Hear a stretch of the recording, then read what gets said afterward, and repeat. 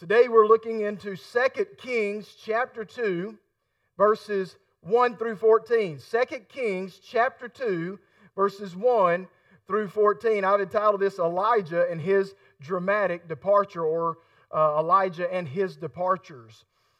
He departs from several different places in this passage of Scripture, and you're going to hear it, and it sounds very similar in three different locations.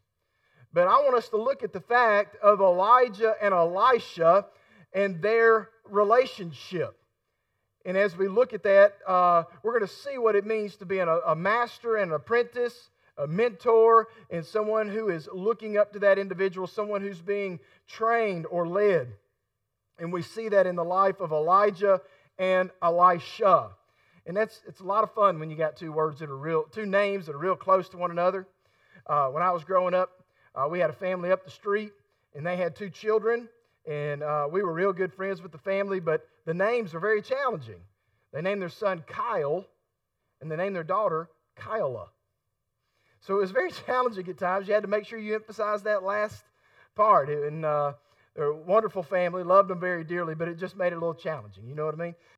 Here we are with Elijah and Elisha. And as we walk through this life, we know, our time to depart and go on to be with the Lord progressively gets closer.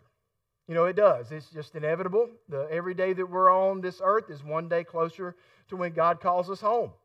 And although we do not know the day or the hour, we do know inevitably our time to depart from this earth will come. And as we walk in this life, we should desire to live lives similarly to that of Elijah and Elisha. Both of them were very devoted to the Lord, very committed to the Lord, and they were committed to the work of the Lord. And that's the way we should be. At some point in our lives, though, we are the mentor, we are the leader, kind of like Elijah was in this scripture, as we're looking at today, in this account, guiding the younger generations into the maturity of faith and wisdom. When we are in that mentor leadership, and it doesn't matter whether we are or not, we should be pursuing holiness and love and Christ-likeness. These should be evidenced in our lives. And we evidence this in our daily walk with the Lord. At other times, we're much like Elisha. You know, we follow in the path of those that are our mentors or our masters. And we follow them, wanting to glean every bit of knowledge and wisdom that we can from them while we still have them with us. We should draw close and in appreciation and devotion to it could be a parent, it could be a grandparent, it could be an aunt or an uncle, it could be someone within the church. It could be leadership within the church. It could be anybody, but we should draw close to them and glean from them everything we can that would be beneficial to our growth in faith and Christ-likeness. And today, as we look into this text from 2 Kings 2, we see how Elijah and Elisha interact as they depart to Bethel, to Jericho, and then Elijah on to heaven. And we find two men with God's calling on their lives who had invested in one another and in others.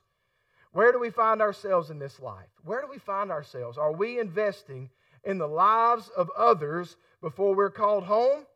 Or are we just floating about in life without a vision for the next generation or generations? We need to find ourselves reinvesting ourselves or investing ourselves in other people. As we follow after Christ, we follow hard after Him. Let's look here in this passage of Scripture, looking at verses 1 and 2 of 2 Kings chapter 2, looking at the life of Elijah. And verse 1 and 2 says this: "And it came to pass, when the Lord was about to take up Elijah into heaven by a whirlwind, that Elijah went with Elisha from Gilgal. Then Elijah said to Elisha, 'Stay here, please, for the Lord has sent me on to Bethel.' But Elisha said, 'As the Lord lives and as your soul lives, I will not leave you.' So they went down to Bethel." This is departing from Gilgal to Bethel. The author of 1st and 2nd Kings is never explicitly told in any of these passages, in any of the books. But it's understood that Jeremiah quite possibly was the author of 1st and 2nd Kings.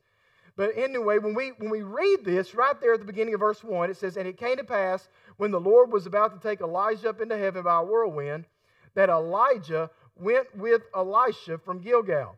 There's an understanding that people knew this was about to happen.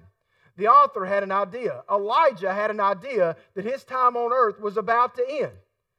I don't know if he knew that it was going to end in such a dramatic way or not, but he knew his time on the earth was closing. God had called him, as we looked back a few weeks ago, to go out and find Elisha and throw his mantle on him. You remember we talked about that? He went by and he just seemed like nonchalantly tossed it on him. And Elisha says, let me go tell my parents what's going on. And he goes, and Elijah says, what's that to me? Well, what am I supposed to do about that? Well, Elisha goes back, tells his parents, kills the cattle that were driving the plow. He breaks down the plow and burns it all, burns the plow, and cooks the meat, feeds everybody in his town, and then follows after Elijah, which is a significant statement saying that I have committed to give up all that I had to follow after what God's got for me, to let you be my mentor. And you and I, when we surrender our lives to Christ, we are to burn the things of the world, pass those things away, and follow hard after Christ. And that's what Elisha did when he surrendered to the call that God had put on him through the prophet Elijah. Well, we find Elijah and Elisha leaving from Gilgal to head to Bethel. And Elijah pleads with Elisha to stay in Gilgal. And in some commentaries, this is seen as Elijah's way of testing Elisha's commitment to stay with him. And we can see in 1 Kings 19 through 20, where Elisha says, I will follow you. Elisha tells Elijah, I will follow you. And in 3 different times, we see Elijah telling Elisha, stay here in Gilgal, stay here in Bethel, stay here in Jericho. At 3 different times, we also see Elisha saying, no, as your soul lives and as the Lord lives, I will follow you. And he is re-emphasizing and recommitting himself to Elijah and to the call that God had put on him through him. As I've read through, Gilgal has an understanding as a place of beginning. This is the beginning of Elijah's walk to finish up his life. This is the beginning of the end. You've probably heard the song possibly by David Phelps. This is the end of the beginning. And so this is kind of what Elijah is doing. He's saying, this is the conclusion of my life, and I'm beginning this walk in Gilgal. And according to Joshua 4, Gilgal was where the children of Israel camped just after they crossed the Jordan into Canaan. At Gilgal, the Israelites stood on the verge of battle, listening to Joshua, their commander-in-chief, give the final directions and strategy which God had given him. This was the beginning of Elijah's final journey. What a life, what a journey that Elijah had had. We look back through those beginnings as we reference back and think about Joshua giving that direction. This was the beginning of the march into the promised land for the Israelites. Gilgal signifies a beginning. And this is what we understand and take from this. It's also the beginning of the walk, the final walk that Elisha has with his mentor. It's the beginning of that final walk. What we will see recurring in this text today is that testing of Elisha's commitment. And as I said, he repeats that phrase, as the Lord lives, as your soul lives, I will not leave you, is what he says. I will not leave you. Elisha was wholeheartedly committed to Elijah and the call of the prophet by the word of the Lord. His persistence in remaining with Elijah, demonstrated here as we read that, passed the test of faithfulness, characterizing him as a suitable successor to Elijah. He says, as the Lord lives, as your soul lives, I will not leave you. You know, it's a beautiful reminder, too, that the Lord will never leave us nor forsake us. With the knowledge of the time that his master had on this earth, Elisha obviously had come to this same conclusion. We don't know if it was revealed to him through a prophetic vision or what, but Elisha also knew that it was coming the time for Elijah to move on. For him to move on, not just to a different location, although he's moving from place to place. And we'll see there's many reasons why he moved from one place to the next. But we see he's moving on to the conclusion of his ministry and life on this earth. And Elijah is talking to Elisha along the road. For you and I, we have special people in our lives, don't we? We have special people that we walk through in this life. And in those relationships, we need to glean from them knowledge and history. We need to take in their wisdom and apply it to our lives. We need to see how they are interacting with others. Elisha is with Elijah, and he's like, look, I'm not letting you leave without me being there. There's a couple of different reasons why we possibly could conclude. We find out later the ultimate reason why. But we also understand that, sometimes you just got this bond with somebody and you want to be there with them. You want to glean from them everything you can. And hopefully you've got some kind of spiritual mentor in your life. And you just want to sit underneath them or walk with them. Today, we don't have the benefits to some extent as they had back then. And you may say benefits. I thought a car was a great benefit. I thought an airplane was a great benefit. It is. But in those cars, along with that has come lots of technology. Even sitting in the same car, all four people could be listening to very different things. They've got their headphones in their ears. They're listening to something very different. People are totally disengaged in the relationships with one another in the car. All right? But when they walked, they didn't have headphones back then. Okay? They didn't. They didn't have an original AirPod. There was no such thing. Matter of fact, if you kept up with any news, today was this past week was the final week that the iPod would ever be updated or created anymore. They wiped it out. They're done with it. They're not doing anything else with iPods. You either have an iPhone or an iPad or an iThis or an iThat or whatever. You got some kind of i. But you've got they've concluded that and said that that's done. But anyway, when we think about walking from place to place, these were long distances that they walked. They walked long distances to get from place to place. So they had plenty of opportunity to talk and get to know one another and understand, what was going on in each other's lives. They were able to pass down things that need to be passed down from generation to generation so that knowledge could be retained. Much of history is passed down audibly. It's been passed down from one generation to the next by speaking it to one another. And then as obviously we have writings from this point and even earlier back, we have written accounts of history. But much of history was recorded through communication by voice. Today, that's going to be difficult, right? We're not talking as much as we should, but we see that in this relationship, they were talking. They were building that relationship. And we can observe the relationships between these two men and see how we too need to be committed in our relationships. We should, when the relationship is healthy, stay close to those that can make us better people for the glory of God and the betterment of the lives around us. We need to be close to them. With Gilgal signifying a beginning, the next move is to prayer. Much like in our own lives with Christ. Once we begin that relationship, the relationship continues in prayer. So they're moving from Gilgal, the place of beginning, to Bethel, which Bethel means the house of God, but it's also a place of prayer.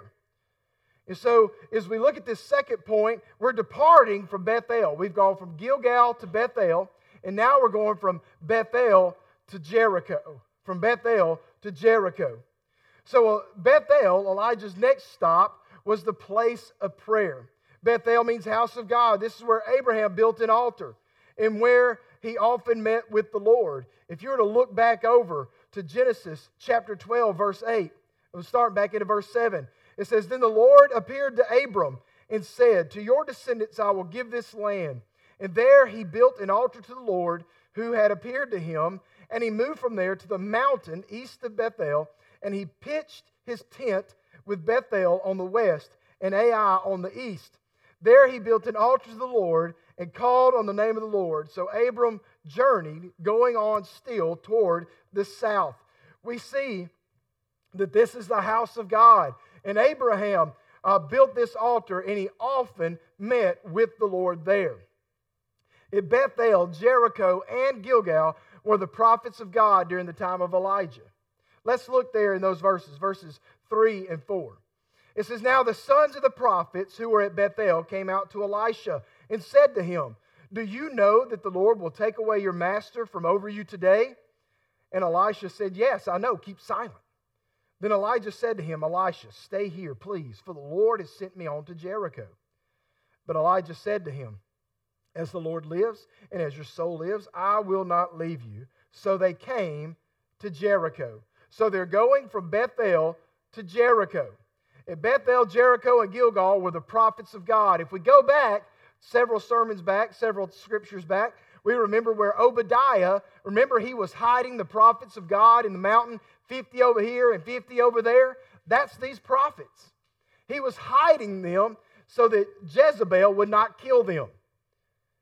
So here we find these guys in their schools, if you will, and quite possibly Elijah was going to these school of prophets, these seminarians, if you will, to talk to them about what the Lord was going to do next.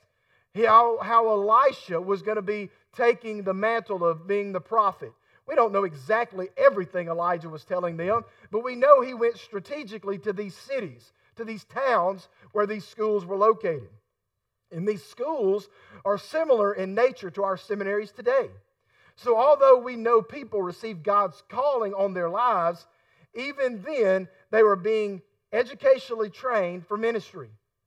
Even then, in the Old Testament, they had prophets being trained at schools to go out and preach the gospel. This is not something new, folks. In our Southern Baptist Convention, we have 6 seminaries across the United States. These seminaries are New Orleans, Southwestern, Southeastern, Southern, Midwestern, and Gateway. All across the United States, these are spread out. Our Southern Baptist Convention seminaries. When we give to the cooperative program, which we do, when we give to the cooperative program, that money is divided out amongst those seminaries to help support those men and women that have been called by God to serve in vocation or bivocational roles to go on and serve in the field.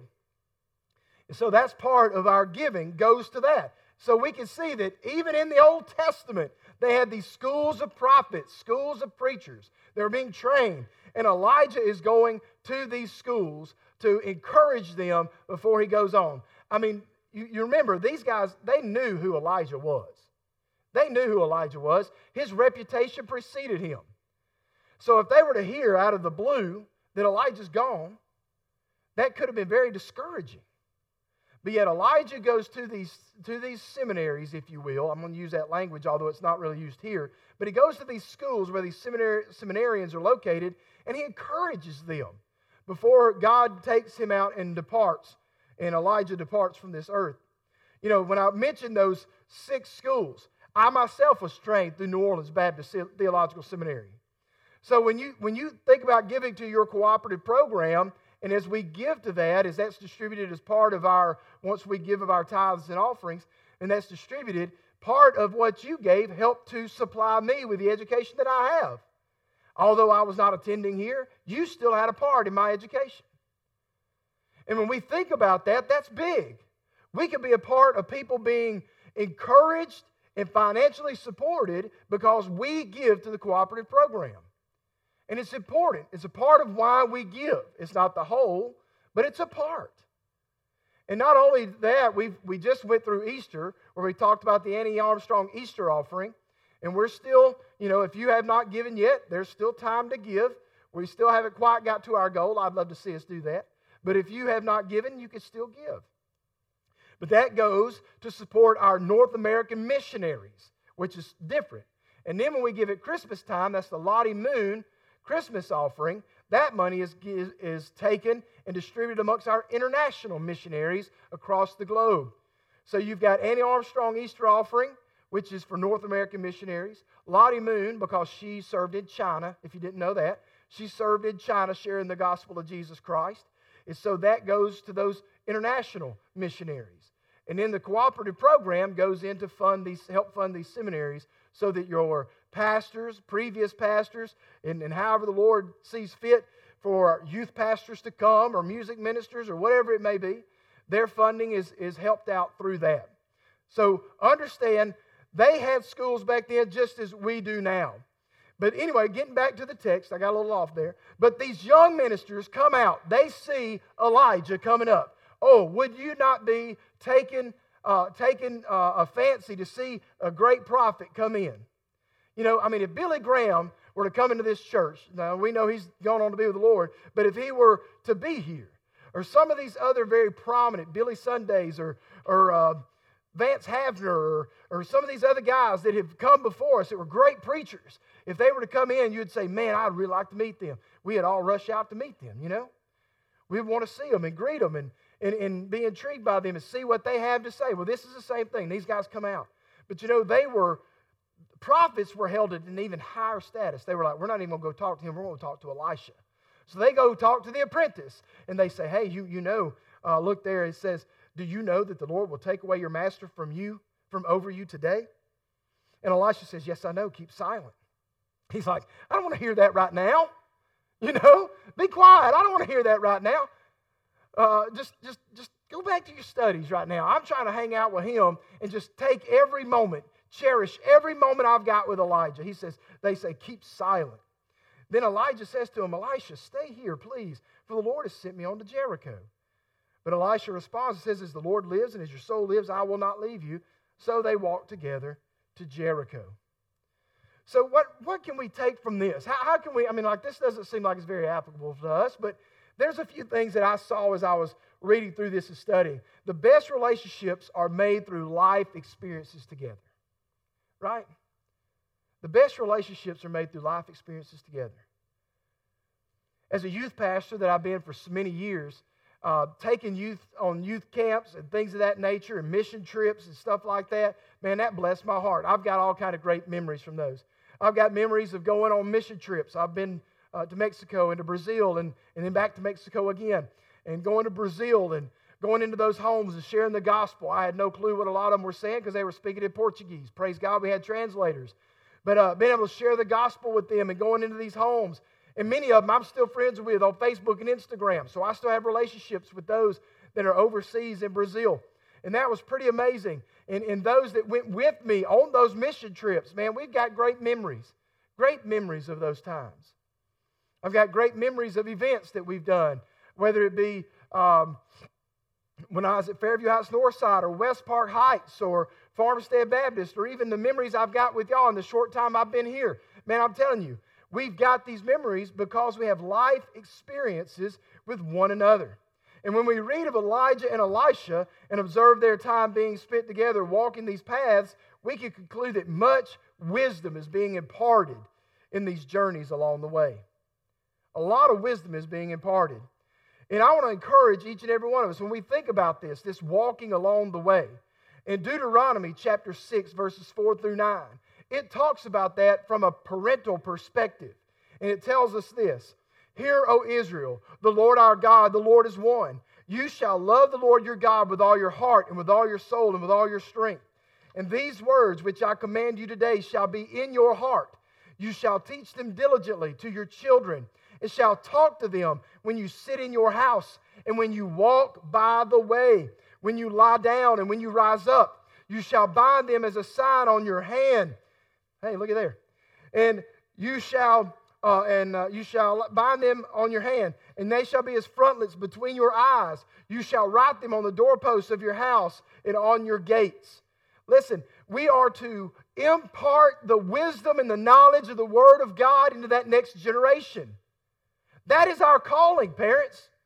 More than our calling is to get them to a point where they make lots of money, more than the point where they play lots of sports, where they do everything else. Our calling in life is to impart spiritual wisdom and to put them as close, if you will, on the front porch of salvation as we can.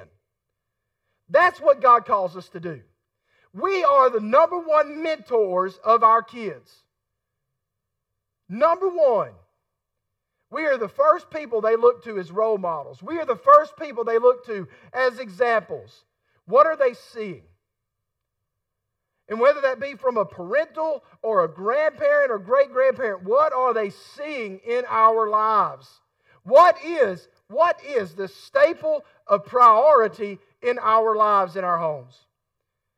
And listen, I'm not pointing the fingers at you because I've fallen short myself. And I think if we all evaluate our lives, we all could be better, right? We all could be better. I'm not here to beat you up, but I'm just speaking the truth. I could be better. We all could be better.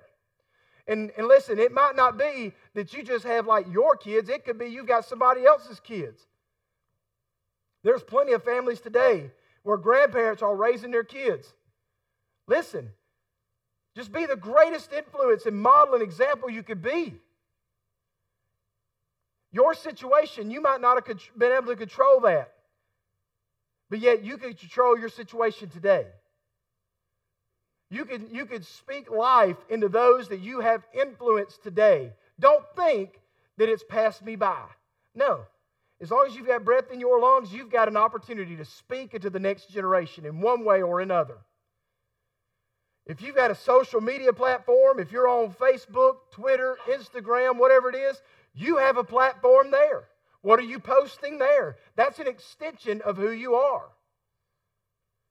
Don't think that if it don't come out of my mouth, don't think that what comes out of your thumbs is not what comes out of your heart. Because it is. We need to be mindful of that. Be mindful of that. Don't think you can hide behind a screen and say what you want to say. It's a dangerous place. A lot of people in our culture today think that. We've got to be able to be who you are all the time. Live in faith. Be a mentor. Be a leader, as Elijah was and is. And as we look at this, they depart from Jericho and they begin to head down to Jordan. With Jericho signifying a place of battle. We know Jericho's a place of battle, right? We think about that. That's where Joshua fought that battle. And that was the beginning where they began to move on into that promised land and take the land that God gave them. With Jericho signifying a place of battle, Elijah and Elisha traveled on to Jordan, which was a place of death. Let's read verses 5 through 8. Verses 5 through 8. It says, "Now the sons of the prophets who were at Jericho came to Elisha and said to him, 'Do you know that the Lord will take away your master from over you today?' So he answered, 'Yes, I know. Keep silent.'" So here they are. These seminarians have run back out, and they're saying the same thing. Then Elijah said to him, "Stay here, please, for the Lord has sent me on to the Jordan." But he said, "As the Lord lives and as your soul lives, I will not leave you." So the two of them went on. And 50 men of the sons of the prophets went and stood facing them at a distance, while the two of them stood by the Jordan. Now Elijah took his mantle, rolled it up, and struck the water, and it was divided this way and that, so that the two of them crossed over on dry ground. So here we have the account of the men. They're leaving Jericho and heading down to the Jordan. It's not too far. This distance is not, obviously, because the seminarians, the 50 seminarians, the sons of the prophets, are looking out and they could see them heading down that way toward the Jordan. They could see them. So Elijah arrives here in Jericho, the place of battle. Jericho was the place where God's people had driven a formidable wedge into the opposition. Here we can visualize Elijah recalling or recollecting the battles of the Israelites and the victories they had experienced. So I would imagine also Elijah is recalling all the victories and the battles that he had overcome.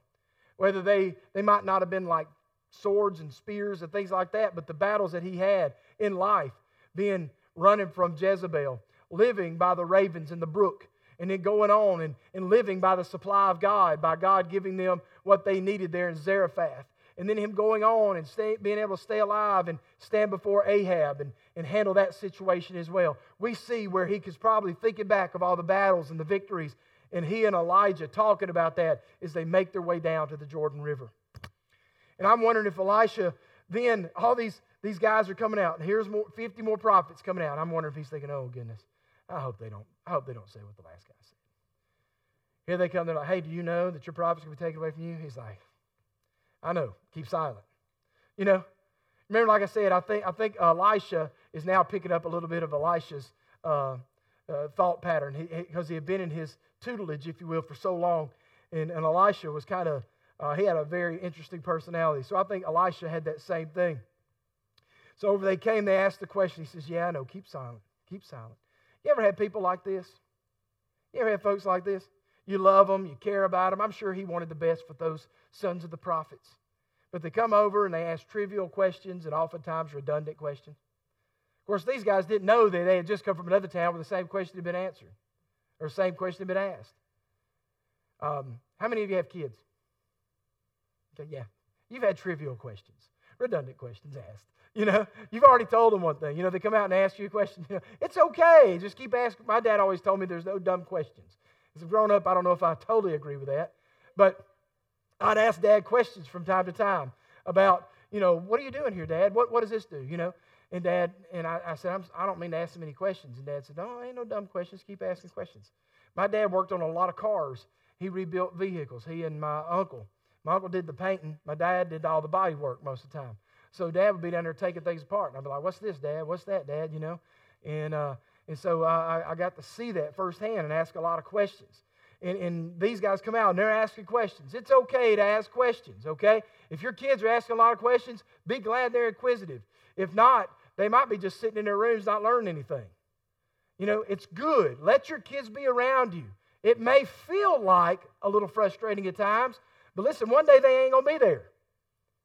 They're not going to be there to ask you questions. They're asking other people questions. So while you have time to answer the questions from your perspective and from what you've grown up on and what you know, answer them. Answer them. Take them back to the Word of God.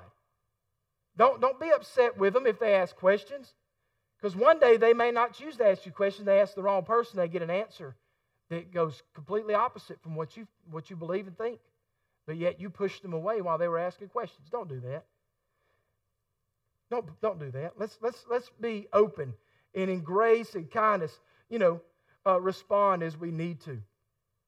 Elisha knew that very soon his time with his master will end, but he wants to absorb again every moment he has. Elijah asks Elisha again to stay behind, but Elisha refuses. He says, no way. I'm not staying back. I'm going with you all the way. I want to be there when the Lord takes you. However that may come, I'm going to be there. And upon their arrival at the Jordan River, Elijah takes off his cloak. He rolls it up into a bundle. And I don't know how big or thick. I'm thinking it's probably going to be pretty thick because, I mean, they wore heavy stuff back then. So he takes it off and he rears back and he strikes that Jordan River and it parts. And they walk across. And it's interesting where this takes place. Do remember, the 50 seminarians are standing back here and they can see them from a distance. What is this saying? Elijah is saying, look, the power of God is still alive. He's still with me right now. He's still with me. And He can do great and miraculous things even now. And He wants not only Elisha to see it, but He knows those 50 guys that are learning are seeing it. Listen, when we do great things for God, we're not doing it for our glory. We're doing it so they can see His glory. When we go out and we ask God, may I do great things for your name. It's not for my name. We go out and we should desire to do great things. But we don't do them for our name to be great, but for His name to be great. For people to realize the power is still there. God is still all-powerful. And Elijah strikes that water and it parts. And they walk on across. And they walk on across. And this is not only allowed for this passage, but it assured all of their walk in righteousness of God. Just as Moses and Joshua had crossed through waters by the splitting of waters, Elijah parted the waters with his mantle in like manner of Moses. And so we see here the power of God is still here. And from here, Elisha and Elijah are recalling the miraculous workings of God, from the battles to the healings, from the supplying to even the fireballing, if you will, of when God sent the fire to lick up all that water. And then as they arrive to the Jordan and they see the Jordan plain on the horizon, Elijah remembers the death of himself, of surrendering himself to the call of God. And this is the place where he died to his own wishes. He died to his own will. And he died to his own plan and surrendered the strength of his flesh to God. And this is where he learned to submit, wait, and obey. You know, when we recall in our final moments the joys and victories of the battles of this life, we can recall how God sustained us and delivered us time and time again. We also cannot go to our grave without sharing this testimony. We don't need to go to our grave keeping the things inside of us that God has given us, God has blessed us with. Pass that along. I was talking with somebody the other day about Mom and Dad had come up last week, and we had eaten lunch, and they were about to head back to Anniston. And Dad looked across there from that Jack's here in town, and he saw that fighter jet that sits over there in front of the VFW. And he saw that fighter jet, and he said, you know what? He said, that looks just like the jet that I worked on at the Air Force Base in Florida. I said, really? He said, yeah. He said, you know what about that airplane? He said, they took that plane and it became a Blue Angels airplane. And I was like, well, you've never told me that before, Dad. That's pretty cool. You know what I mean? He said, that was my jet. That was the jet I worked on. And you know, listen, why you've got your family members with you, why you've got them with you, that wasn't a spiritual thing, but it was something about my father that I didn't even know. And I thought, well, that's pretty cool. My dad worked on a plane. It was a Blue Angel, you know. Puts a little bit more pride in me, you know what I mean? That's pretty neat, you know. And I mean, when we talk with our parents, when we talk with our grandparents, when we talk with people that's in this congregation that maybe has seen God work and move in mighty, powerful ways, take note of that. Take note of that. Remember those things. And this is Elisha. Elisha's like, man, I've got to remember that. And we as individuals, we need to pass those things along. We must pass along the good news of God's faithfulness and power. This is the Elijah perspective on this path. You know, we need to walk and listen to those coming to the end of their earthly life. We need to take in all they afford to share with us in those waning days of their earthly life. We cannot just allow them to fade off from our memories and lives without reaching out and recording their history. And this is the Elisha perspective on this path. We need to be absorbing and taking that in. And Elisha most likely realized what Elijah was doing from the meaning of the locations in which they were leaving and arriving. Going from Gilgal, the beginning. They're going to Bethel, the house of God. They're going from Bethel down to Jericho, the place of battle. They're going from the place of battle of Jericho down to Jordan, to the place of death. I'm sure he recognized that. We can recognize that in our lives and in our family members' lives as they begin to walk that path of life. We need to be listening. We need to be observing, taking in, absorbing those blessings of those senior saints, our family members, our loved ones. We need to be taking that in as much as we can and absorbing that. And then lastly here in verses 9 through 14, departing from Jordan to heaven. Look at verses 9 through 14. And so it was when they had crossed over that Elijah said to Elisha, ask, what may I do for you before I am taken away from you? And Elisha said, please let a double portion of your spirit be upon me. So Elijah said to him, you have asked a hard thing. Nevertheless, if you see me when I have taken from you, it shall be so for you. But if not, it shall not be so.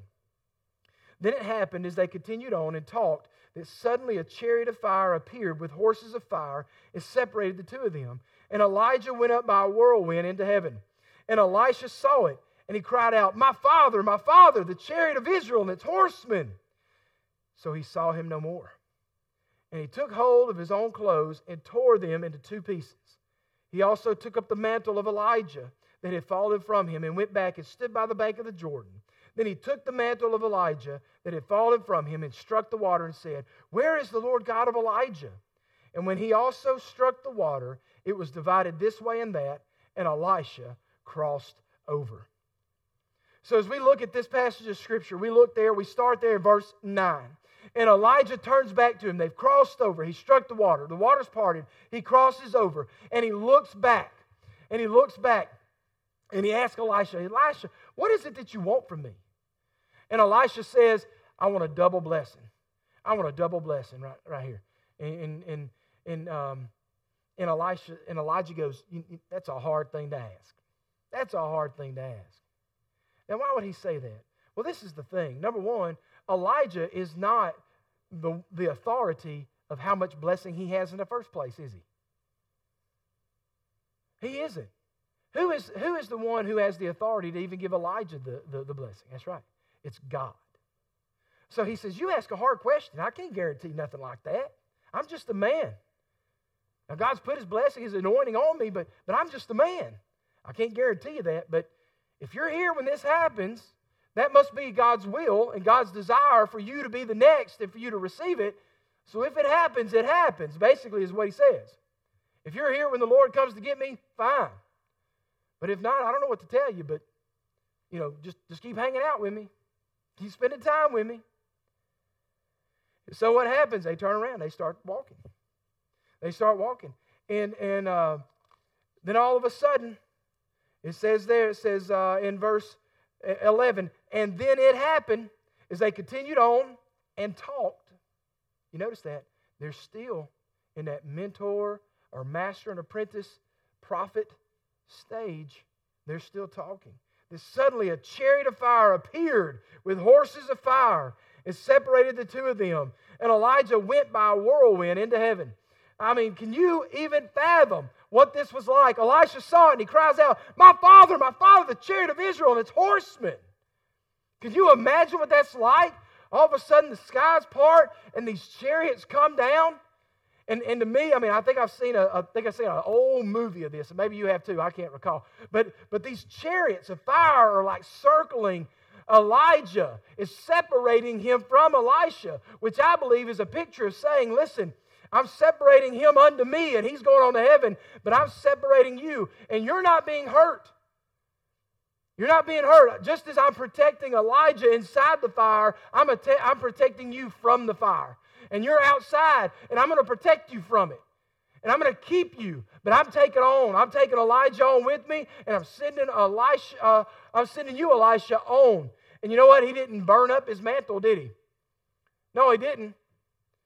It dropped on down. The whirlwind brought him up. The whirlwind. How wild. Can you even imagine this? This is like sci-fi fiction right here. But it's real life happening. Chariots of fire circling him. A whirlwind comes down like a tornado. They ain't in Kansas anymore. And up goes Elijah up into heaven. And Elisha takes off. He's like, here it is. And he picks up that mantle.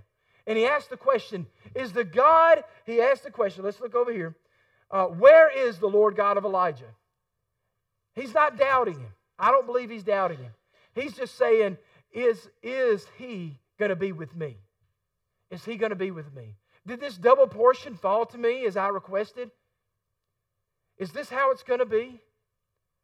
And so he picks up that mantle. And I want you to understand the power of God is not in the mantle. The power of God is in the man. We see this, and he's taken up. And we know that Enoch is the only other person that did not taste death and was taken on up into heaven. I heard one commentator say that God spoke to Enoch and said, hey, you're closer to my house than yours. Why don't you come on home? And that's kind of how I feel like with Elijah. He says, look, you know this was coming. Now you're closer to my house than yours. Why don't you just come on home? And so here he is. Elisha was shocked, amazed by his shouting and exclaiming at the sight that he saw. Elisha tore his clothes. He tears his clothes. And because he's in grief, because he's lost his master, but yet he's not bewildered to the point of depression, but he's losing his master. And just as you and I have, we've lost people that are near and dear in our lives, and we should grieve. The Bible never tells us not to grieve the loss of someone who is near and dear to us. It is absolutely 100% different. It does not say that you cannot grieve. You should absolutely grieve the loss of a loved one. But we must also go on in the name of God. Specifically, if we know they're in heaven. If we know they're in heaven, God gives us that assurance and that hope. We don't grieve as those who have no hope, it tells us in 1 Thessalonians. We don't grieve like that. We can go on about our lives confidently knowing that God is taking care of those that He had called out and saved. But he grabs up that mantle. Elisha walks back to the Jordan. He asks the question. He strikes it, and God was still there. God was still there. Elisha's question did not seek information but confirmation. Had the divine power so evident in Elijah's ministry been transferred to him? Yes, it had. The Lord authenticated Elisha's succession to Elijah's ministry and demonstrated that in the same divine power that had accompanied Elijah's ministry, and it was now operative in the ministry of Elisha. Now, how do we apply this? We're not picking up mantles and striking water and things of that nature. Not saying that can't happen again, but I've never seen it happen in my lifetime.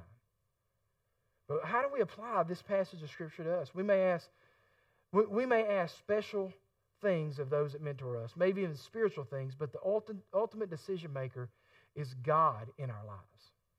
I want us to take from this that there are no mom-called preachers. There are God-called preachers.